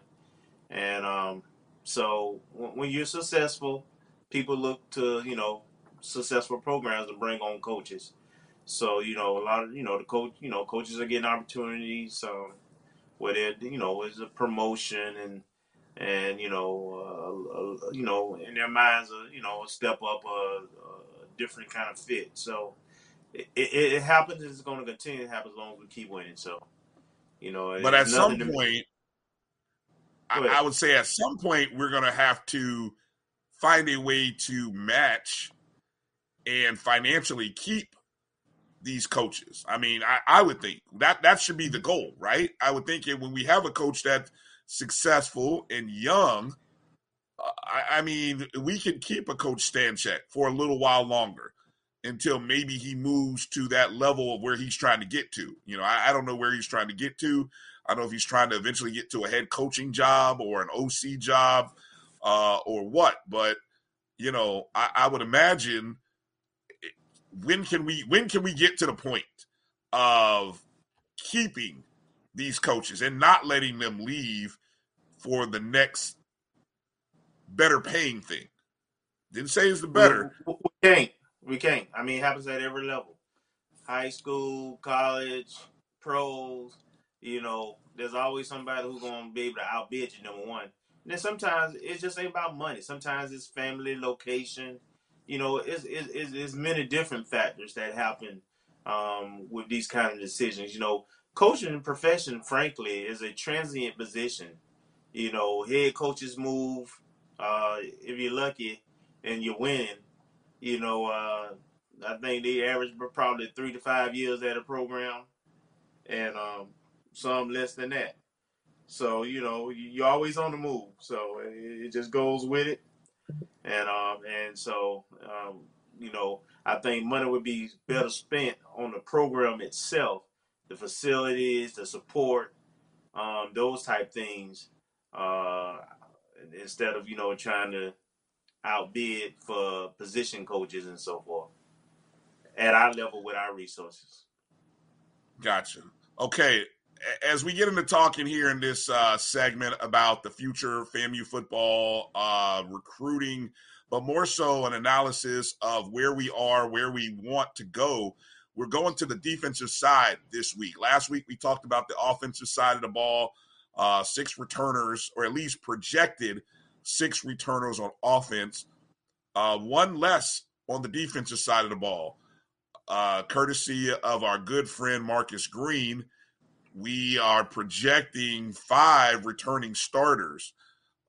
Those returners, Stanley Mentor and Gentle Hunt, as well as Isaiah Land. It depends on how you view Land, whether you consider him a defensive lineman or a linebacker, but those 3 up front. And then the secondary, essentially Kendall Jenkins and Courtney Cox, although Kendall Bowler is someone who got a lot of minutes that we probably look at coming back, possibly maybe even taking a starter role. So in terms of total returners that's starting, you could probably say 5 to maybe 6. It just depends on how you look at Bowler. In terms of position breakdown, defensive linemen, linebackers, and DBs, the one area that we feel, or especially Marcus feels like we have the need for additional depth and some talent upgrades will be at the linebacker position. We do lose 4 linebackers, Nadarius Fagan, Elry Allen, Demetrius Powell, Derek Mayweather. We've got some returnees, including Jaleel Kaur. That's a name that I'm excited about just based on what I recall from him coming out of high school. I'm interested to see what Jaleel Kaur, if given the opportunity, can do. Then, of course, you've got Isaiah Land, outside linebacker, I guess is how you project him. None of the other names are quite familiar to me. They may be to you guys, but I think what's interesting is the newcomers. Two or 3 interesting newcomers, including Isaiah Major, who's coming out of Independence Community College that came on board as of January 18th. And then Eric 20 Horn, who's a transfer from Iowa State as of the 18th as well. I believe both Major and Horn are on campus. And then a verbal commitment from linebacker Detarius Lee out of Deerfield Beach. I'll start with you, Kelvin. Your thoughts on the linebacker position. We'll start there. It is the number 1 position of need for us, which is why I think the coaches focused on the junior college transfer route. One thing that you'll see with both linebackers, the linebackers we recruiting who are on campus, as well as the DBs who are coming in, because we lost both safeties also in Collier and Marquise. The guys that they have targeted are hitters. Those guys come up and they make tackles, and they have quite a bit of experience as playing time, right? Where they're coming from, they played. So I think all that bodes well talent-wise. And we need people who can contribute right away. You don't know at the high school level that transition from high school to college, not many kids can make that their first year. So that's why you look at, how the recruiting is kind of set up with the transfer portal. Right now, the high school kids, unless you're a 3-star or better, they really, it's tough getting a diamond in the rough. But from the defense standpoint, we do have a lot of kids who are coming back. We talked about the starters and that we got 5 or 6 that are not returning. But we have a lot of kids who played a lot of ball. You got Javon Morgan from Florida High, and of course you mentioned Lovey, who got a lot of playing time. We also had at corner position we had a couple of guys who went down, who should be back next year. So and we played a lot of guys in the secondary. So though we might be down 6 starters, I would say we probably got 15 to 16 returning lettermen who actually played on that defensive side of the ball this year. So we've got guys that played a lot of ball, and I like the strategic way in which Coach Simmons has been and staff have been filling the gaps with their position of needs. So I think we're on the right track, and I think we have an opportunity for this defense to be even better, believe it or not, next year. I think they'll use Isaiah a little bit more, getting him ready for the next level. Isaiah's a kind of hybrid between a pass rusher and they probably going to want to see him play a little more conventional outside linebacker too, just to see how versatile he is. So I imagine we'll have some different schemes and we'll put him in different positions and locations and so forth, instead of primarily using him as a pass rusher. And so we'll see how all that plays out. But I think this defense is going to have a lot more flexibility, and I think they're going to have more schemes. They're going to be a little bit more complex. They're going to be able to hide, their coverages and their blitz packages and so forth, in several ways coming at it. So that's what I'm looking. I'm looking for growth in terms of the schemes as well as the talent. Kofi, what do you want to add on regarding the position or the defense in general? Well, I mean, the defense in general is just going to be, I think they're going to pick up right where they left off. Obviously, as someone like a Marquise Bell is going to be very difficult. I'm going to miss not having him there. But we got some thumpers, bro, like a couple of the young men that we got from Iowa State, the young man that we got to play safety. All of the guys, that I would say the trait that I'm seeing is that all of these guys tackle extremely well, and they love to hit. So this is going to be an extremely physical defense that is looking to impose its will on offense. And I would dare say that we're probably going to be a faster defense as well. So that's going to bode well for this coming edition, the 22 edition of the FAMU football team. Moving over, defensive back and defensive line are two areas where we have so many returning players. I mean, Marcus tells us we've got 20 returnees on the defensive line side, 26 defensive back returnings, which is like, man, where are guys? Is that Mr. Freeze? Where for who? Well, no, I got you. Unless you lost me, I'm still here. So yeah, we've got, according to, I'll go for the defensive side, defensive back.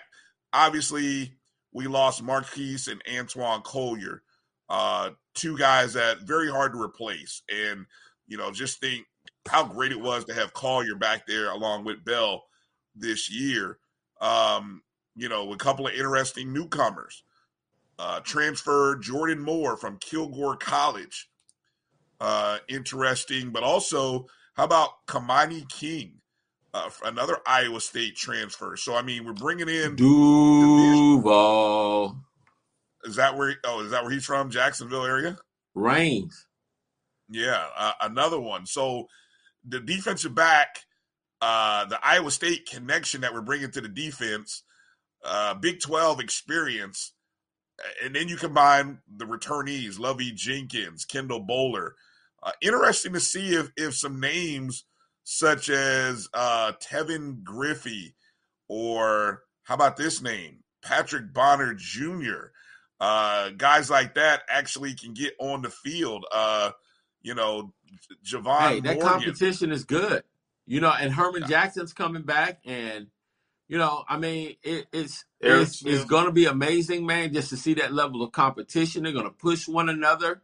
They're going to challenge one another to be better. And if you want a spot, you're going to have to play well. Size. I'm curious to see what kind of size we have. You know, I have a thought that some of these names, if I remember correctly, all are kind of in that 5'9" to 5'11" height. I don't know if we have anybody with the size that Collier and Bell had. I could be wrong. I mean, so please correct me if you know differently. So I'll be looking to kind of go through these names and just kind of see what we have in terms of size. I think that may be an area that'll be interesting to pay attention, because some of these other teams that are out here snagging high profile wide receivers, I mean, these guys are big. And that was one area that I thought our defensive backs struggled with, is dealing with tall wide receivers.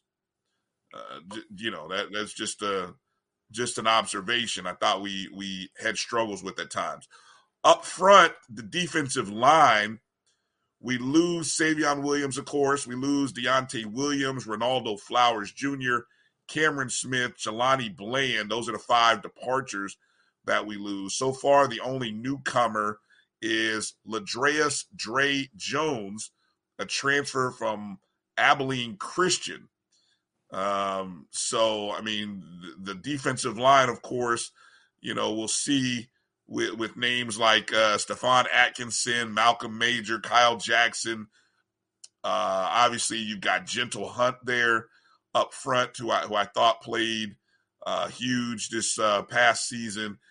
You know, it's a lot of depth there. I mean, going 2-3 deep. Again, looking to see what kind of size some of these guys bring. The good thing is we do come back with the 2 deep. You know, with behind Stanley Mentor, Kamani Stevens is there. Behind Gentle Hunt, Richard Summers is there. Behind Isaiah Land, Kyle Jackson is there. So those are names that they were number 2 on the depth chart. So it'll be interesting to see, do those guys actually move into that role? How about some players to watch? Some guys that you're watching for as we get close to spring ball. Some names that you're interested to see how they fare in these battles. Kelvin. Okay, so of course, quarterback position. I want to see how much better Rashawn is. You know, we saw tremendous growth from him from the first game to the last game. I want to see what his ceiling is and how much more he can grow in terms of actually being accurate and more consistent with his throws. I went back and watched the Mississippi Valley State game, and man, we missed so many opportunities in that game that were wide open. So I want to see his development and the development of the 2 freshmen in particular, because I really think between those 2 freshmen and Musa coming in, I think it's going to be a heck of a competition, and it needs to be. So I'm looking at that first and foremost. Of course, we lost a lot of offensive linemen, so I'm looking to see how what we brought in with the JUCOs, if they pan out, in transfers, do they look like what we recruited, and is it at the level or either upgrade in terms of our run blocking and pass protection, because we will get tested right out the gate. Our first 4 games, I mean, we got University of North Carolina, we got Jackson State, we got South Carolina State, and we ain't careful, we got Auburn State. You know, very successful programs who used to winning. They all are returning a lot of players also. So we have to come out the gate ready. So obviously, I kind of feel comfortable with what we have on the defensive end. But, you know, and the kicking game, because, you know, we have our kicker. We got Martinez back. So, and we got good return guys. So I think we'll be good in those phases. But in order to get through that gauntlet and to win at least 3 out of the 4, we're going to need the offense to be dynamic. So, Yeah, quarterback play, offensive line play is what I'm looking for. We play practically every HBCU national champion from the past 2021 season at the beginning of the year. So it's a hell of a gauntlet to start the year. Kofi, what about your expectations, players to watch in the hunt, whether it be the defensive side of the ball or if you want to go in general offense or overall? Just for me, I think that obviously, like Kelvin said, Rashawn McKay is who I'm going to be looking at. I know we've got Musa coming in. So that battle right there is going to be pivotal to see, how much Rashawn McKay has matured. But then also, I want to say, what does Musa bring to the table? In terms of talent and ability, and how's he going to fit in as a leader on this team? And I want to see Jamarius Shareed, because I think that, from a creative standpoint, he can actually affect what we do on a number of different scales, both in the passing game and the running game. It's all about how our coaches are perceiving to use him going into this year. And Hawkins is coming in there. You got Oxendine. We've got a number of different players to work with. And then how is this offensive line going to gel? What new concepts can we expect coming forward into this year? So all of this is a tremendous opportunity for Rattler Nation. Obviously, I'm looking at defense, looking at everything really to see everything. Special teams, everybody's coming back, so that's not necessarily a concern with me from an execution, punt, or kick standpoint. But I would like to see some additional schemes. Personally, I would like to see some additional schemes, and I want to see us be ready so that we're not giving up fake punts and giving up fake kicks on a regular basis. So this is a year. This is an opportunity to actually clean that area up. And as they put those concepts in, everything you see in the spring is not necessarily what you're going to see in the fall, but I'm looking forward to seeing how all of this begins to come together. It's funny you brought up the block punts. One of the things here, I'm going to come back to Marcus's info he provided us. Execution and fundamentals is going to be one thing that I think we all should pay attention to, and I know hopefully is an emphasis. Well, here's why I say execution and fundamentals. Hold on, Mr. Scheme. FAMU ranked dead last in the NCAA FCS division and dead last in the SWAC in penalties, yielding 107 infractions.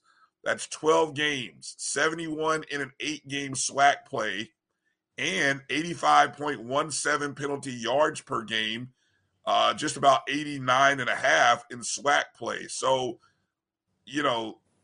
that's telling for a team that still won 9 games. Just think about how those penalties affected us in our biggest loss of the year against Jackson State. Drive killers. So hopefully we can avoid being the most penalized team in the FCS and the SWAC next year. I think that's one of the big things that I think is going to be pivotal to see. I think we also are going to have to take a look at Isaiah Land. Is he able to continue or duplicate, even somewhat halfway duplicate what he did?